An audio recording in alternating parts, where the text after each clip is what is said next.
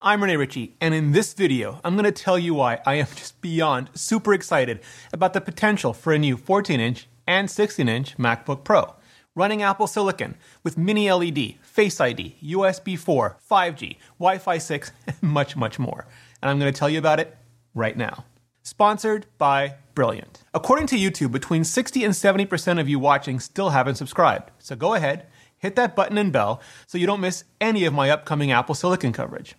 Okay, so when Phil Schiller debuted the current MacBook Pro design back in 2016, it was every bit as industry shocking an event as when Steve Jobs pulled the original MacBook Air out of that manila envelope, just for completely different reasons.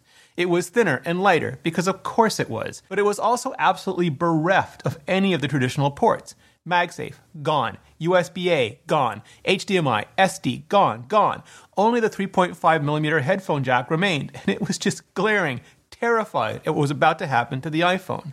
In those ports' places were 2 to 4 USB-C/Thunderbolt 3 plugs, the future of interconnectivity, meaning everyone in the present would just have to book a one-way ticket straight to Dongle Town. Sorry, pedants, sorry.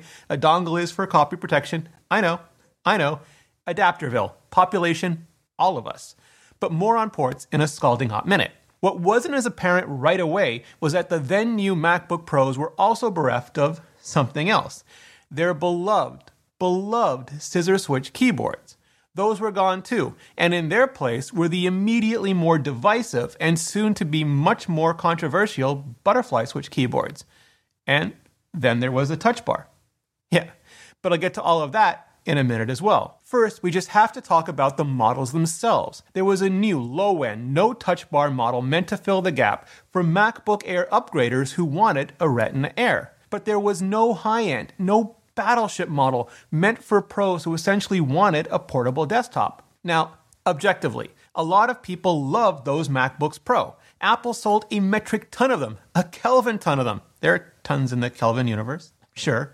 Anyway, that was to a new customer base, a new generation who self-identified as pros and who wanted to brand identify with the word pro on the box, but also really did want something still light, still thin. And the high-end pros were high-key not happy about it, like 2013 Mac Pro not happy about it at all. Now, Apple appeased those high-end pros with the new high-end modular Mac Pro in 2019. And as much as I would love, all caps love to see what that team, that beautiful ILM and Pixar-fed Pro Workflows team, could do with a modular MacBook Pro concept, one where you could swap out processing units and accelerators, hot swap power cores, just be every high-end hobbyist's high-end dream. I don't see that happening on our Earth. Maybe Earth 2, but definitely not this one. Those just aren't the types of MacBooks Pro Apple wants to make or believes they can sell at anything approaching sustainable scale. I mean, it's incredibly easy for any blogger, podcaster, YouTuber to spend just all of Apple's money, Homer Simpson's carring up a completely unrealistic, unaffordable hodgepodge of a product, particularly since none of us would be in charge of shipping it. So for this, I'm going to try to stick with the direction Apple seems to be going already and the technologies that are available already. In other words, there's a Mac Pro on wheels for that. Let's get to this. Now, what Apple did was first regress back to older, less efficient memory technologies and try to retrofit the thermals. Thanks, Intel, and then beef up the batteries to support it all, and then ship the 16-inch MacBook Pro, which may be our best possible indicator yet as to the direction Apple's going in the future. I just think they got it out ahead of Apple Silicon because they wanted to do right, or at least righter, by the traditional high-end pros before Apple Silicon. So, what happens next? Well, hit that like button, and let's dive into it.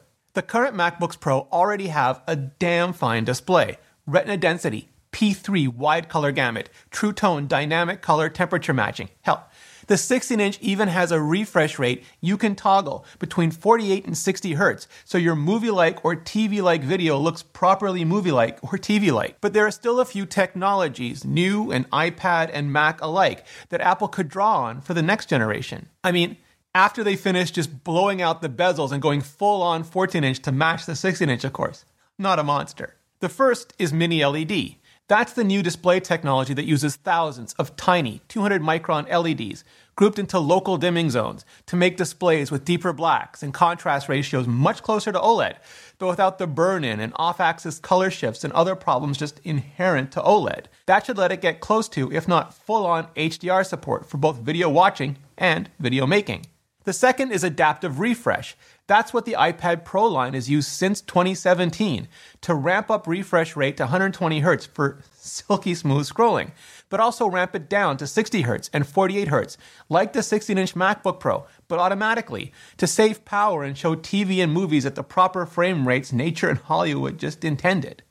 Now, Apple hasn't done promotion on OLED yet because it still messes with the color management, and seeing the white point change as the refresh rate changes is just a showstopper. But Mini LED is closer to LCD in terms of how it works, so just all the high frame rate fingers crossed on that one. The third is a nano texture option. That debuted in 2019 with the Pro Display XDR, but has just now come to the last Intel iMac as well. Instead of a matte coating, which diffuses reflections but reduces contrast as well, this actually etches the glass to disrupt those reflections while maintaining as much of the contrast as possible. And it looks straight up gorgeous. So good, I can't even imagine how much better a MacBook Pro display with all of those characteristics would look. But I very much want to find out. Now, I know some people are looking at macOS Big Sur with that newly, nicely padded out interface and just drenching themselves with hope for multi-touch support as well. Maybe even just Apple Pencil support. And all I can say is expect it when you see it. The 2016 MacBook Pro was designed with Intel actually hitting their die shrink goals in mind. And on time. Yet here we are in 2020 and they're still shipping 14 nanometer and just throwing more hotter cores at all of their problems. Not so with Apple Silicon though. That could not only debut with the new ARM v9 instruction set architecture, or ISA, but on Taiwan Semiconductor's new 5nm process as well. And that'll give Apple not just a ton of silicon budget to work with, but a couple of different options for this particular member of the new system-on-a-chip family. The first would be to keep roughly the same performance, but extend out the battery life. The second would be to keep roughly the same battery life and just blow out performance. And I just know everyone is going to have like 8 different opinions on both of those possibilities, so please feel free to just yell at me in the comments. But here's mine. For an ultra portable like the MacBook Air, battery life should absolutely be the priority. For an ultra powerful like the MacBook Pro though, performance should be the priority. And that's assuming Apple doesn't do something especially fancy, like switch between power and efficiency modes depending on whether you're plugged in or on battery. With an opt-out toggle, of course, for the real road warriors who just want to watch the whole thing burn right down. Since Johnny Sarugi, who runs Apple Silicon, specifically said SoCs, as in single chips with CPU and GPU sandwiched together, that would seem to rule out even AMD being along for the discrete graphics ride. In other words, custom Apple Silicon just all the way down. But I do wonder if we could see something like the Afterburner ASIC card that was introduced with the new Mac Pro, even if only on the new 16-inch model, something to accelerate ProRes, potentially much more. And who knows, maybe that lets the 14-inch model ship fanless for those pros who really do want an ultra-quiet option on their ultra-powerful MacBook as well. Beyond that, Apple has already hinted at custom acceleration for hypervisor in their systems on a chip. That would make virtual machines run faster, much closer to native speeds. But really, Apple could make custom accelerators for anything they want to just absolutely crush when it comes to performance. Basically, think of something a pro would worry about being slow on Apple Silicon, and then imagine Apple specifically making silicon to make it run just ridiculously fast. Current Macs have an Apple T2 quote-unquote security chip, which is really more like an Apple A10 Fusion in coprocessor form. In addition to handling a bunch of encryption, signal processing, controller, and accelerator tasks, it also handles Touch ID on the MacBook line. But with Apple Silicon, there'd no longer be a need for a coprocessor, not when the main SoC can easily handle all of that in an even more modern, more advanced form. That means a secure enclave for Touch ID built right in, of course, but also an ANE, an Apple Neural Engine, which just happens to be what Face ID depends on as well.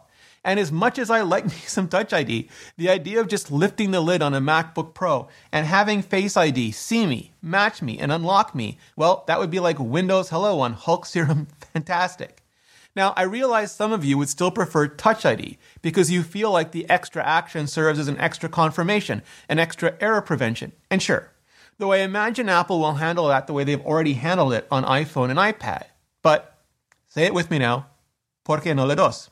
Because, as you all know, multi-biometrics remains my nerdiest dreams for just all of Apple's devices. So far, Apple has entirely avoided Wi-Fi 6 on the Mac line, while embracing it early, eagerly even on the iPhone and iPad. There have been some issues with some implementations in the past, so it's entirely possible Apple wanted to wait for their own custom silicon before bringing it to the Mac. Either way, this seems like one of the safest bets in the business right now. 5G cellular networking, on the other hand, well, that could be seen as most valuable on an ultra-portable, like the MacBook Air. But once Apple goes to all the trouble of making both the Mac hardware and operating system cellular capable and efficient, it's almost certainly something the Pro market would appreciate having as an option as well, even if it's a Qualcomm costly option, especially in the future when Apple starts to integrate their own custom modems into their own custom silicon. It's also interesting to think about Apple supersetting things like Bluetooth and Wi-Fi, sort of like what they've already done with the AirPods for audio. For example, custom silicon and radio technology to make AirDrop even faster and more reliable between Apple devices. The only real limit here is what the teams have time to work on any given year. So let me know what you want to see in the comments. I want more ports on the MacBook Pro, but like Get Shorty, I don't feel one way or another about it. See, Apple's philosophy is not to include anything in the hardware that most people won't use most of the time. In other words, anything niche gets a dongle. Sorry, an adapter. I'm assuming the current 2 or 4 USB-C/Thunderbolt 3 ports will just become 2 or 4 USB 4/Thunderbolt 4 ports. And I'm legit hoping Apple dumps the 2 from the Pro lineup and standardizes on 4 across the lineup. Because Pro. I'm assuming they'll keep the 3.5mm headphone jack as well for Pro audio work, though that thing has got to be just shifting bricks right now looking at the iPhone Pro and iPad Pro.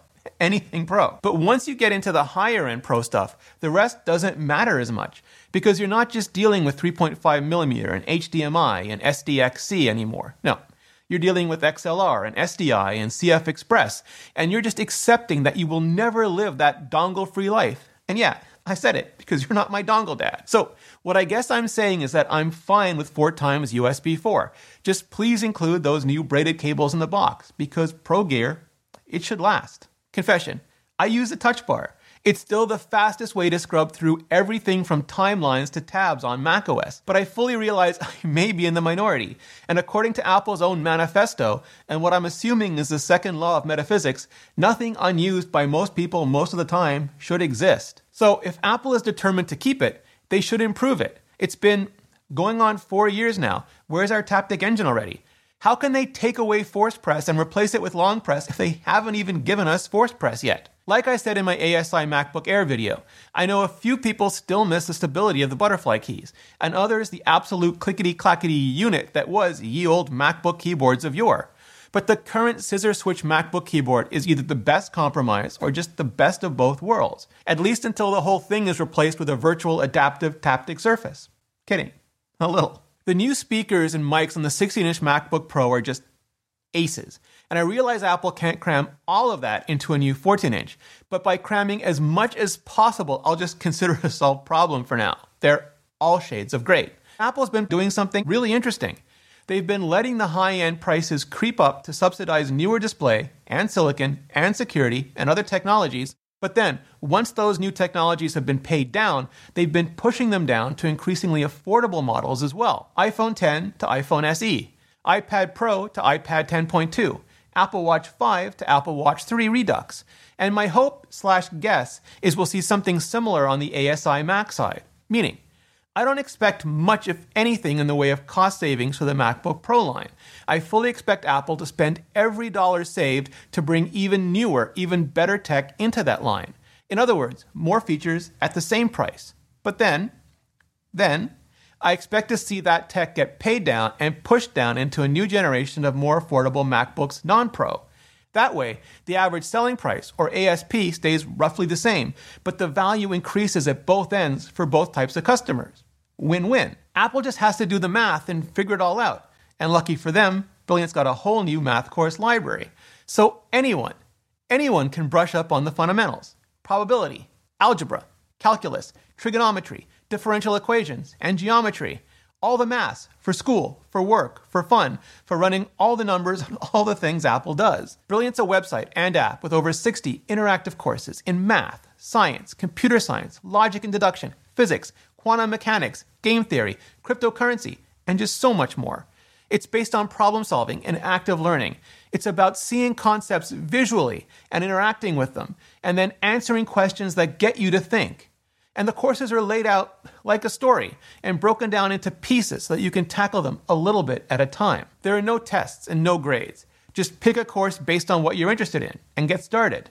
And if you make a mistake, literally who cares? Just check out the explanation to find out more. Go to brilliant.org/RenéRitchie and sign up for free. Just click on the link in the description or go to brilliant.org/RenéRitchie and the first 200 of you can also level up with 20% off the annual premium subscription. And clicking on that link really helps out the channel. Thanks, Brilliant. Thanks to all of you for your support. Check out my Apple Silicon playlist for much, much more, and see you next video.